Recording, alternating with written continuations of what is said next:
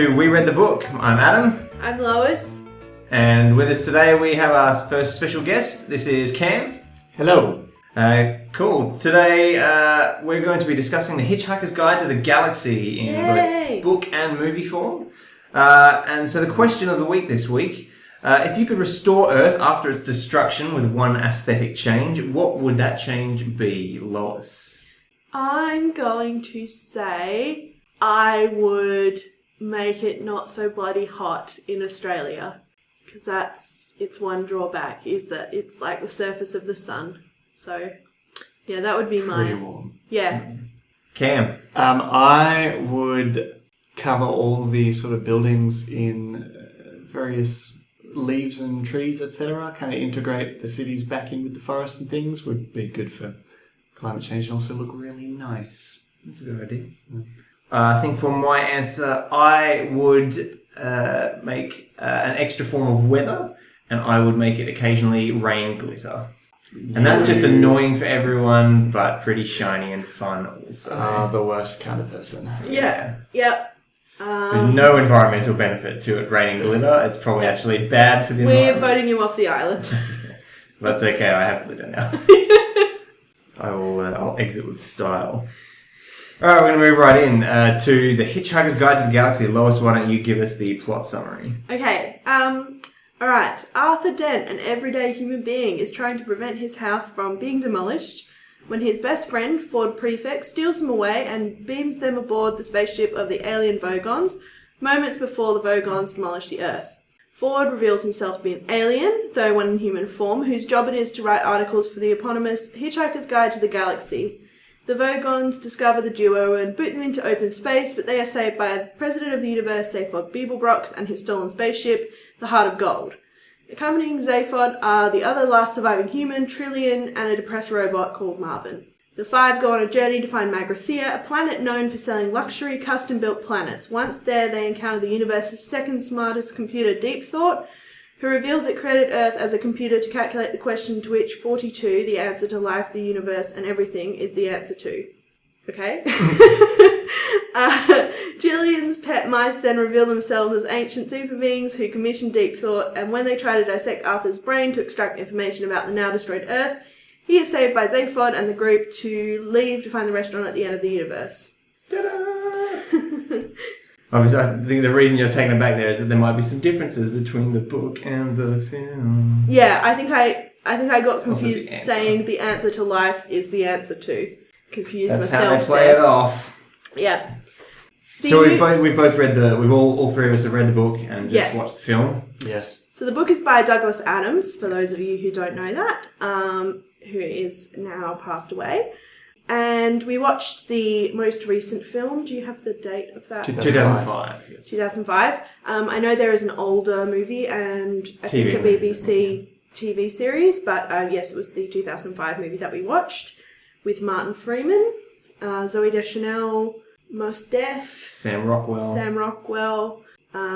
Just a bunch of big names. Yeah. Lots of big British actors. Yeah. Bill Nye, Warwick Davis. Yeah. So, what did you guys think? Look, the book is like an all-time classic. It's a cult favourite. Everyone knows. It's the original wacky sci-fi kind of thing. And it's got that. I think the reason it's so popular is it has a real heart to it. It's incredibly funny, but Douglas Adams is you can see a lot of his passion and stuff come out in the book. Yeah. And they pose some philosophical questions and then explore them with humour and a bit of irreverence. Yeah. It just comes off really well. I mean, it is a classic sci-fi story. Yeah. What I like about it is actually the overarching story itself is very simple. Basically, Arthur gets taken into space and then he's just along for the ride.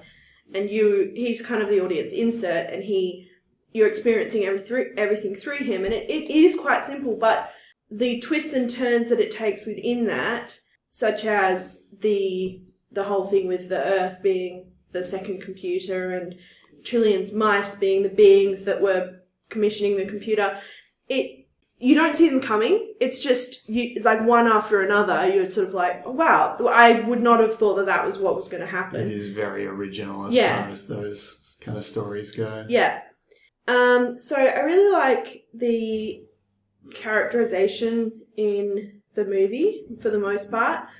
I thought it was a good choice. Ford Prefect was a good choice of Mos Def. In the book, he's described as Ginger, Warren Ginger, so he's definitely not that. Not the only aesthetic actor change we'll see. No. Yeah, so, good on the movie for choosing a person of colour for that role because, it didn't have to be a white person. That's really good.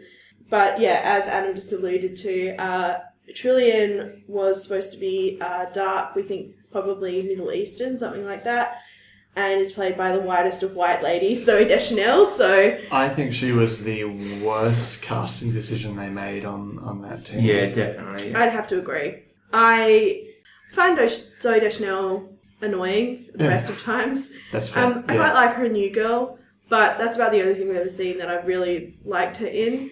I was saying to the guys when we were watching the movie, the bit where they're eating the feast, the Zaphod and Ford are stuffing their faces and being messy, and she's still being cute. She's kind of nibbling at a strawberry, and it's like, come on, you're supposed to be under the thrall of this feast and stuffing yourself, and you're still being cutesy. It's just kind of, I just find it fake. So I just find it annoying. To be honest, the whole movie dealt with her in a less than stellar way. Yeah. In terms of her sort of characterization in the novel, she's very kind of with it and competent by herself. But she's a astrophysicist, isn't she? And in this one, she's like, I've been kidnapped, and now the guys have to come and save me. And Yeah, there's we'll get to that later. I also want to talk about the casting, which I think is fantastic, top to bottom, with that being the biggest exception. Martin Freeman plays a pretty competent Arthur Dent. He's a pretty good everyman, and really suits that role. Mm-hmm. He gets very easily frustrated, and he's likeable enough as Arthur. What I like about Martin Freeman, he's very good at being British, which I really liked him in this role, and was another reason I really liked him as Bilbo Baggins, was that hobbits are quintessentially British, and I just thought he did a stellar job there.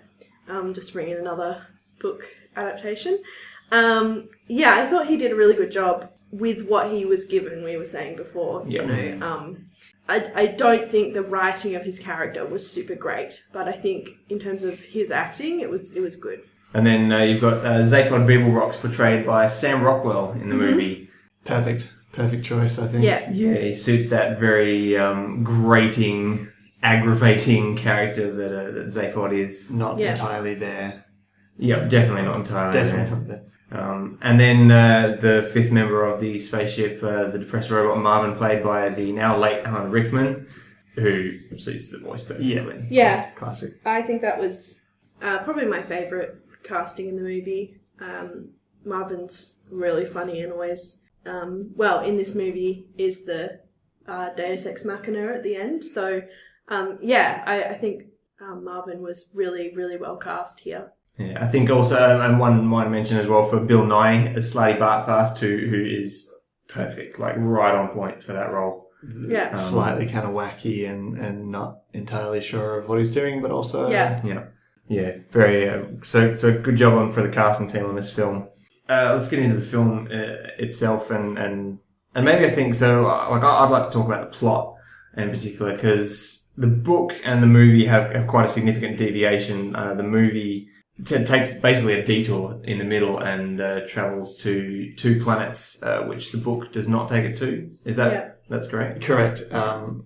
I personally think it's an unnecessary deviation. Mm. They've added a completely new character, Hamakavula, played by John Malkovich, which doesn't really serve to further much plot or really have anything. The only plot line that it really furthers, because it sends them... So he sends them to get the point of view gun, and the only thing that the point of view gun serves is to further Trillian's feelings for Arthur, which we all have strong thoughts about.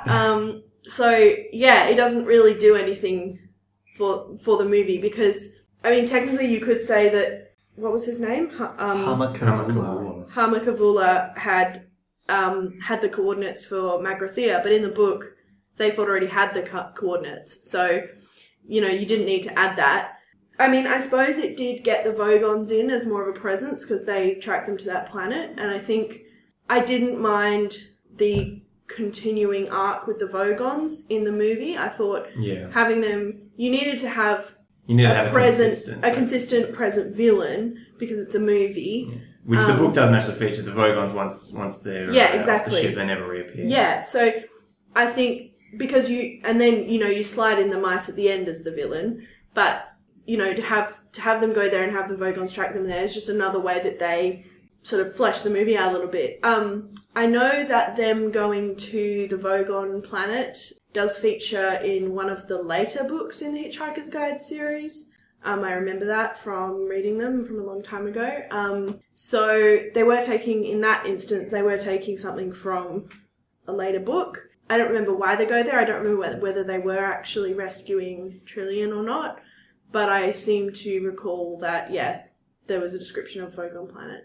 Yeah, I mean, it's fine, but it just, as we were saying, it made Trillian very much the damsel in distress, which she isn't in the books, which is just frustrating. Especially as she's the only woman. The only other female character in this movie disliked Trillian because of a man, which I found a little bit problematic. And, basically said, she's skinny and pretty. It's like... And that's the only line she ever refers to her as. And, a woman hating on another woman is the only... There's just no reason for the interaction between them. There's no reason for that character to exist at all, really, other than to be a human face, which is kind of in league with the Vogons. Yeah. And also she seems to like Zaphod, which is just an unnecessary addition, basically just making a woman character just to dote on a man, which is always fun for me watching movies. So I think for a movie you have to add elements, especially because a lot of the Hitchhiker's book is the narration. Yeah, a lot of it is puns and things being dropped in that were suggested 3 chapters ago. That's like a throwaway line 3 chapters ago, and then it comes back and it's actually a plot point. Yeah. And that's a really hard thing to adapt to film. So you have to take the physical elements and stretch them out. So I don't know. I kind of forgive them a little bit, but I don't like that basically the added plot was just basically to get the 2 main characters together. Yeah, I sense, Cam, you agree with me that the narration is a big part of the book, and the narration takes the form of entries in the Hitchhiker's Guide to the Galaxy. Which is the 7th cast, almost 7th person in the spaceship, Stephen Fry. Stephen Fry. The voice of the guide. Also an excellent casting choice. Yeah. And the animation for it, that's one thing that the movie does really well, is animate those little segments of narration, which they do put into the film. But there's so many more that they don't include, which are featured in the book. Yeah. And obviously you can't have a half animated film discussing that, but it does kind of leave that void of what do you fit in here. But I think there's probably something that they could have done better in the adaptation, which did not involve the big 2-planet detour to save Trillian. My main problem with it is that they kind of smashed through the first 20 minutes of the movie, tried to get through as much plot as they could so that they could tack in these unnecessary additions, which didn't really serve to add anything. So they could have fleshed out a bit more of the sort of adventures. Yeah, I'd agree with that. Or they could have started going into Restaurant at the End of the Universe.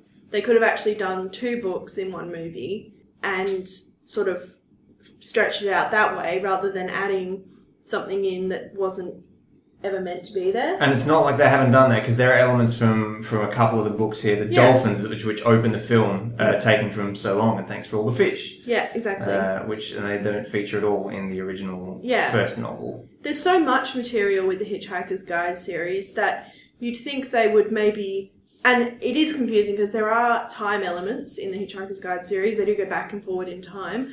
But if they really wanted to add extra material, they could have just taken stuff from other books that actually happened chronologically in the first book and put them in where they happened chronologically. Do you know what I mean? So it's just weird. I sense there's 2 things for that, and one is in movie making these days, you can't make one without thinking about what is there going to be a sequel. So that's maybe the reason that they've elected not to take a chunk of plot away from another book. And the second thing is that a lot of the stuff that was put in here, which was not featured in the books, was ideas by Douglas Adams, who was involved in writing the screenplay for this, and died before production began. But a lot of the original ideas are credited to him by people who have researched the film. And so I guess he does. It's not as in it was not something that wasn't in his spirit for the film. Yeah. But nonetheless, no matter who it came from, it doesn't really suit it, I think. Yeah. Yeah, and you can definitely see the difference in Douglas Adams' writing as time goes on, especially in the Hitchhiker's Guide series itself.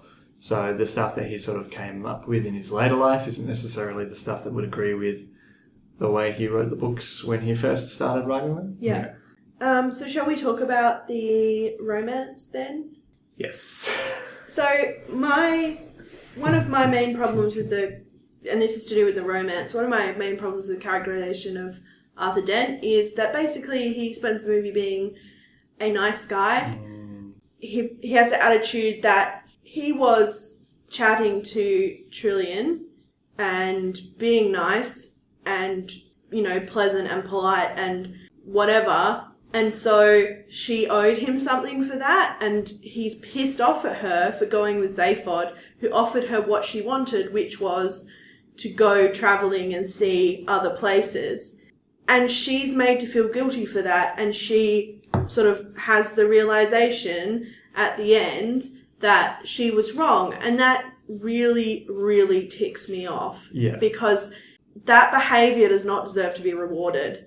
In no sense should she owe him anything because he sat and chatted to her at a party. I mean, it's just gross. It's gross.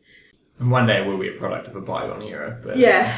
Well, yeah, I don't think that I didn't get that sense in the book. When he was saying he was disappointed that she'd gone off at the party, it was more, that he was disappointed. It wasn't that he was blaming her. And I think that's where the movie really misstepped. And of course he's allowed to be disappointed that he stuffed it up with her. That's fine. That's human. But where the movie takes it is just inappropriate, I think, and weird. The fault is in the script. Yeah. I should point out. There's nothing to do with... I mean, Martin Freeman can only act to what he's written. Oh, yeah. And so what you're saying there is obvious because they're writing that disappointment in because they create this artificial Trillian-Arthur romance, which in the climax of the movie, instead of... Where the mice just discover the ultimate question on their own as they're all trapped at the table... In this one, he's the one who suggests it. And then he goes into this monologue about how the only question he wants answered is whether Trillian is the one. And it's just out of nowhere. Yeah. It doesn't fit anything. It's really unsuited. Yeah. Yeah, it seems like a sort of decision by committee type thing where they sat around the table at the production meeting and were like, okay, how can we make people... They want to fit it to the Hollywood mold of this has to have a nice sweet ending for the type of film that it is, but it doesn't fit with the book that Douglas Adams wrote, not at all. And I don't know what he would have done about it, particularly looking on it. A lot of the time you don't really have a tremendous amount of say in it as the writer of the book. Yeah. But it just... But as you were for me, it saying, doesn't fit. He did have input on this screenplay, so we don't know. Maybe he thought that it was a good idea, so we don't know. Yeah, I mean, the movie was released in 2005 and he died in 2001, so there may have been some pretty sweeping changes since then, but who knows? Yeah. Well, the casting basically totally changed between the time that he died and because there was a potential cast including Jim Carrey and that would have been horrible. Yeah. I think he was intended to play Beeble Rocks. At the time. Okay, yeah, alright. That might have been alright. Jim Carrey as Arthur Dent, Rob Schneider as Trillian. Interesting early casting choice for this is when they were first considering throwing around the movie, Tim Roth was down to play Arthur Dent before he was a known actor. So there's a little factoid for you. Yeah, no, Arthur Trillian romance not for me, in summary. Just that whole thing. There's only so much we can say about it, and I think we've said it. And the thing is that it interrupts this wonderful sequence, which I do want to talk about from the movie that does adapt from the book really well, which is the Magrathea sequence. And basically, as soon as they get over this artificial plot addition that they've added with the Wu's Trillion 2-planet journey, they do eventually arrive at Magrathea, which does then mostly tune into the book. Yeah. And as soon as they get on that spaceship and they approach Magrathea, that's when I felt like I was in the novel, novel again. Because that Magrathea bit in the novel is probably a good third of the novel, if not closer to a half. And it's really swept over in the last half an hour. Yeah, that's what I mean when I say they smashed through stuff in the start so that they could have more time, and then all of a sudden they used the time on something that wasn't from the book. Yeah. I really liked that bit. I think the bit you're alluding to is the factory floor. Yeah. So as soon as Slidey Bartfast takes him through into the inner workings of Magrathea, it's just fantastic. I've got to give credit to the CGI people on this. Oh yeah, visually, because it is an amazing viewpoint, and I think Martin Freeman gives this face, which is utter astonishment and wonder and awe as soon as he's in there. And I really felt that from the CGI. Yeah, he looks like he's about to cry. Yeah, a really good reaction. I really liked that bit. And, this movie was made in 2005 and it holds up, the CGI. Thinking about it, the movie is visually quite... The whole thing is very well realised. The Vogon ships have a very clear identity. Yeah, everything is visually pretty good. It kind of reminds me of the zaniness and fun of the novel. Even the section where they're... in one of the bits they've added, where they're running across the desert and there's these anti-thought spades shooting through the ground to hit them in the face as they run maniacally across the floor. It's very amusing. But the whole film is wonderfully realised visually. And that factory floor sequence is fantastic. Yeah. Yeah, I really liked the animation. I really liked the whale, voiced by Bill Bailey. We were all wondering who that was, and I was like, is it Bill Bailey? It was. So, That's always been one of my favourite sections from the book, and when I watched the movie, it's still one of my favourite sections. I'm glad they kept it in. Yeah. It's so silly. It's so quintessentially Douglas Adams. Yeah. The sort of Hitchhiker's moment that you think of. Yeah. Like I could have a whale and a bowl of petunias on a t-shirt and people would immediately know what. Yeah, exactly. Yeah. Yeah. That's actually a great idea for a t-shirt. The Vogons... Trademark. The Vogons also, part of that, really well realised. The costuming for them is pretty good. Very well done. Like, their face is somewhat emotional despite being puppets, and despite sort of not having emotions. They're all dressed in these, oversized, shoddy, hunchback human suits as well. Yeah. It's fantastic. Their ship designs, all of them square, and the inside bits of anything that protrudes, square. They've really kept to a theme and done a great job of visually designing this. Are they Jim Henson puppets? Do we know? I would not have the information on that at this point in time. I have no idea. Oh yeah, that would be an interesting thing to find out. I don't remember reading his name anywhere in conjunction with it. So whoever's done it, big props. they're really good. Literally big props. Oh my God, shut up. Yes, it was the Henson Creature Shop. Oh, there you go. Awesome. Does anyone else do puppets for major motion pictures these days? But they look, that's what I was thinking, they look Henson-ish. They read like Henson puppets. The other thing I want to say, just overall about the book and the movie, is I think this is one of those things, because I remember it was one of those movie adaptations that there was a lot of irritated fans. But I think with Hitchhiker's Guide, the beauty of it is that there are so many iterations. It doesn't matter if they change things at the end of the day. It's always being adapted. It's adapted for TV. It's adapted for other movies. It's adapted for radio. It's always being adapted. Yep. So I think in terms of that, it doesn't really matter what they do with the subject matter, because it's not the Hunger Games where there's one adaptation and if they get something wrong, then they got it wrong. It's a little bit, it's got its own history of being adapted. So by virtue of sort of being co-written as a radio show and a book. Yeah. I think there's plenty of, while this film's, I'm aware it's got plenty of detractors. I've never thought it's not a fantastic top 3 film of mine by any means, but it's enjoyable. I mean, I was quite looking forward to coming back and watching it for this podcast, and I did. It's fun. It's the comic timing of the film, very well done. It's just, It's good acting. It looks really good. The comic timing's great. It's just that the script is a little bit lacking. And I sense that's where a lot of frustration comes in that middle chunk, which just confuses and slows the plot of the original book. And that's where I think a lot of the fans who would complain about an adaptation not being particularly faithful might have their biggest issues. And that's where we've had our biggest issues, I think. And I mean, if you find me a movie that's 100% faithful adaptation of a book, like I'll eat my hat and everyone else's hat. Okay, well, we're going to hold you to that. Okay. I'm really hoping there's not. I'm going to find that movie. That's a lot of hats. But yeah, like I agree with you, Lois. I think it's it's a good adaptation overall. It's acceptable. Yeah, definitely. Except I think I'd even say it's more than acceptable. I think it's a good adaptation. Yeah. And I think it's kind of, the movie status has kind of followed the status of the book. Like, I think it's almost a little cult movie, you know? Yeah. Like, they spent a bit of money on this film, not a tremendous amount, but I'm pretty sure it made a decent profit at the box office. And I think, it will be something that's kind of looked fondly back on as a little quirky, amusing movie. Yeah.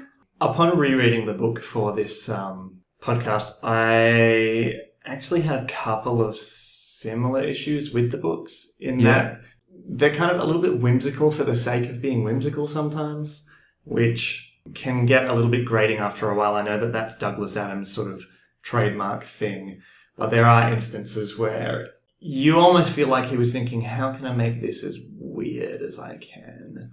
So for me, rereading the books, they don't sort of hold up to the exalted status that I used to put them on, because I read them when I was very young. Yeah. And I think a lot of people kind of grew up with them, so they might hold them in that sort of sacred realm where anything that changes about them can be I'd agree with that. Not good. Yeah. But upon rereading with a sort of critical eye for this, I did notice that they aren't as flawless as one would expect. So you can't expect a movie to be as perfect as you. I agree. And I think, and I'd agree with that. And I think the important thing for fans is not that even the books are flaws, but that they're loved. Mm-hmm. That they have a style that's kind of unlike anything else that was out around the time.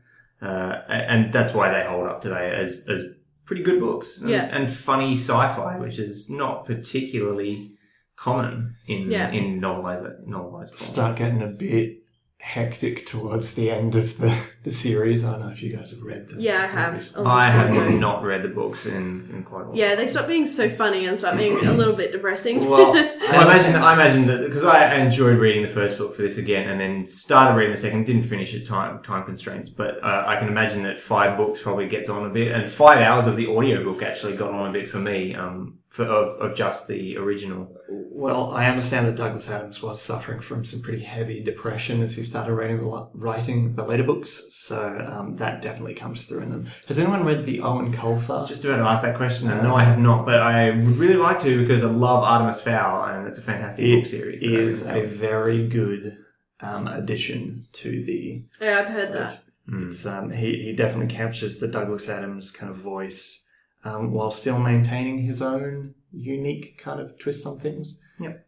It's not a necessary addition by any means, I don't think, but it's definitely enjoyable. So, thumbs up or down for the book, Cam? Definitely a thumbs up. Okay. Absolutely. And what about the movie? I will give it a thumbs up as well. I'm torn between saying read the book first or just saying go ahead and watch the movie and then read the book if you enjoy it. As someone who read the book way before I saw the movie, I have no idea what it would be like to someone who would watch the movie first, but I think it's watchable. And I think standing alone, it's probably pretty good. I mean, it carries that uniqueness, that kind of unique flavour that the book has.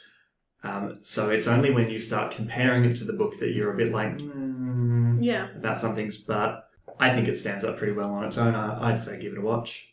So I actually saw the movie in 2005 before I had read the books. Really? So, yeah. Oh, wow. I read the books probably in 2010. Probably that was around the time. This movie's 11 years old. Yeah, I know. Shut up. Stop it. My soul. I really enjoyed it. I thought it was just like amazing and refreshing and funny, but then when I read the books, I thought, oh yeah, well, obviously it is because of the source material. So I would say definitely thumbs up for the book, and if you feel like it, going through the other ones as well, because there's a real overarching storyline there. They're all really interconnected, and I'd really recommend that. And I'll give a thumbs up to the movie. I think it is fairly good. It has its flaws, but it's definitely watchable.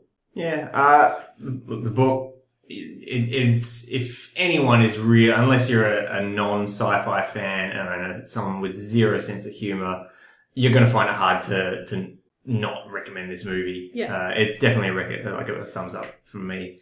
Very enjoyable, very witty, and for its time is a pioneer in like sci-fi humour in book form. And I think that translates well enough to the movie that I'm also going to give that a thumbs up. It's not a classic film, but it's definitely not trash. It's very watchable. I think kids would find it really funny and a really good entry into like sci-fi if that's something that you want to... Yeah, without dropping the heavy stuff on them immediately. Yeah, I mean, it's no galactic space wars, star events sort of thing. Yeah, that I really like that movie. Yeah, Galactic Star Events. Space Wars Star Events. I really enjoyed the new that was with iteration. Dwayne "The Rock" Johnson, yeah? Yes, Dwayne "The Rock" Johnson. Yeah. That's 2 and 2 for Dwayne Johnson in our podcast. It's a theme when we're officially doing Dwayne "The Rock" Johnson cast and making it our new goal. Yep. So I think we're going to talk about what we've been consuming lately, hey? Yeah. Okay. What have you been into, Lois? I'm reading Theft by Peter Carey, which is it's kind of an odd book. I'm not sure I'll be able to explain it, but it's basically it's an Australian book Genre? about adult fiction. I mean, like adult fiction? No, not sexy times fiction. Oh, okay. My father's interested now. It's about a guy who is an artist and looks after his mentally disabled brother, and has just recently got divorced, and is basically just not a very nice guy. It's just about him. Yeah, so I'm reading that. I'm really enjoying it. I think Peter Carey's a really good writer. But it's one of those books you have to really sit down and read. You can't be distracted while you're reading it. And I recently watched Hansel and Gretel Witch Hunters. How did you find that, Lois? I really liked it. The title of that just makes me think I would not slightly. Hear me out. It's been on my list to watch for a while. Someone I read the blog of said that it was really good. I said it was unexpectedly really good. And I thought, I'll give it a chance. It's a really funny, it's schlock horror, which I really always enjoy. I find schlock horror really hilarious. So lots of exploding heads and, gore, and it's just really funny. Like Kingsman style exploding heads? Sort of stuff? Yeah. It's gross. But the thing that I really liked about it was, it is mostly women on the cast. Obviously you have Jeremy Renner as Hansel, and you have, I'm going to forget her name. Gemma Arterton. Yes, that's right. As Gretel. But because they're hunting witches, all the witches are women, and most of the dialogue is between women, because Hansel actually takes a back seat. It's Gretel that's the main character, really. Do the witches talk about something other than men? Yeah, so there's no... So the Bechdel test is all good. Yeah, it's just it's a super feminist movie, basically. Gretel doesn't have a romance, which is just so refreshing. Hansel does, but it's really just a very minor thing. It's not really focused on at all. But there's other love there. There's friendship, and there's brother-sisterly love, and it's just... I just really, really enjoyed it because I didn't have all of those usual things where, like, no women get to do anything cool or say anything cool, or... all they talk about is their boyfriends, and, Gretel's not a damsel in distress. I honestly, is it the best movie ever? No, definitely not. But it is definitely worth a watch, and I would give it maybe, I think on Letterboxd, I gave it about 4 stars because I really, really enjoyed it. I had a really good time watching it. So definite recommendation from me. If you hate it, I don't want to hear about it. Fair enough. How about you, Cam? I have been reading the book Were, spelled W-A-E-R, as in Werewolves, by Perth author Meg Caddy. It's pretty good. She's a young author who's been working on this one for quite a few years. It came out earlier this year. It's very well written, kind of evocative and emotional language. It's not particularly audacious in terms of originality, but it's very hard to be startlingly original when it comes to sort of fantasy and that lately. But yeah, I recommend it. It's actually a really good book. And anything visually? I haven't really been watching much recently. The last sort of thing I really got through was a lot of Star Trek Next Generation, which is another classic sort of 80s sci-fi thing. Very different from Hitchhikers, obviously.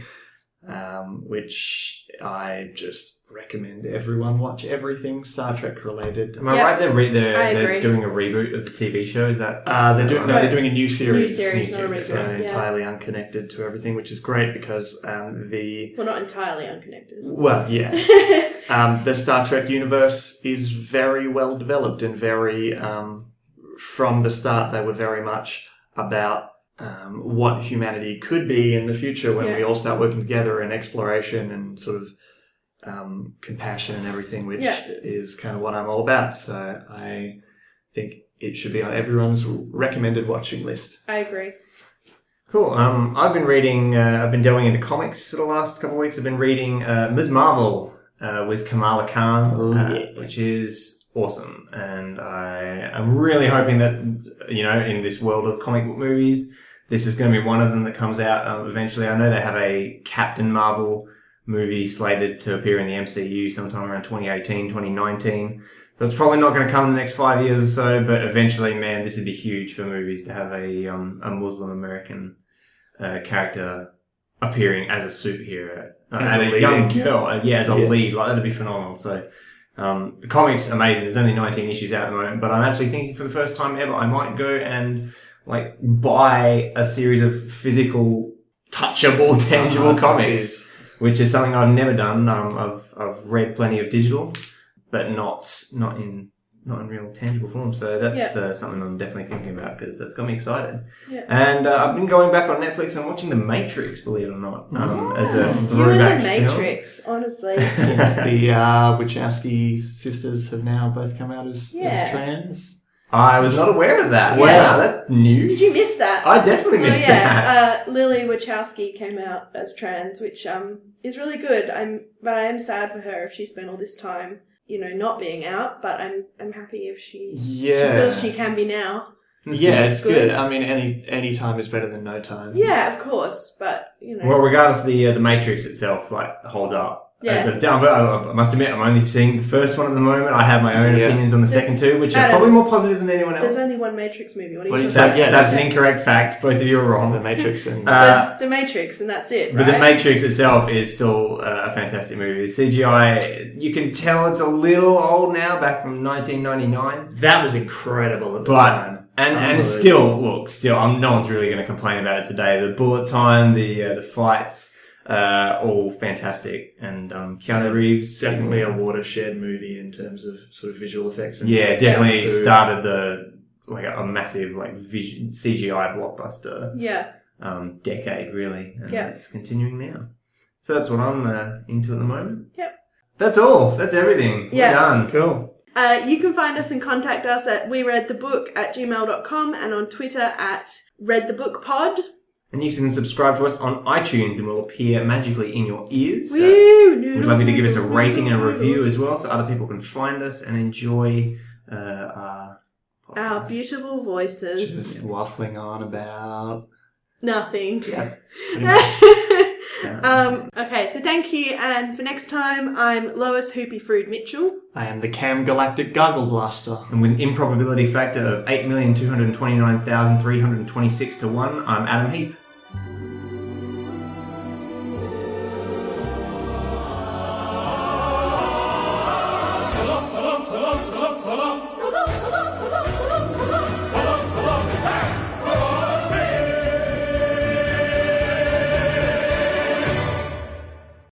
Yay!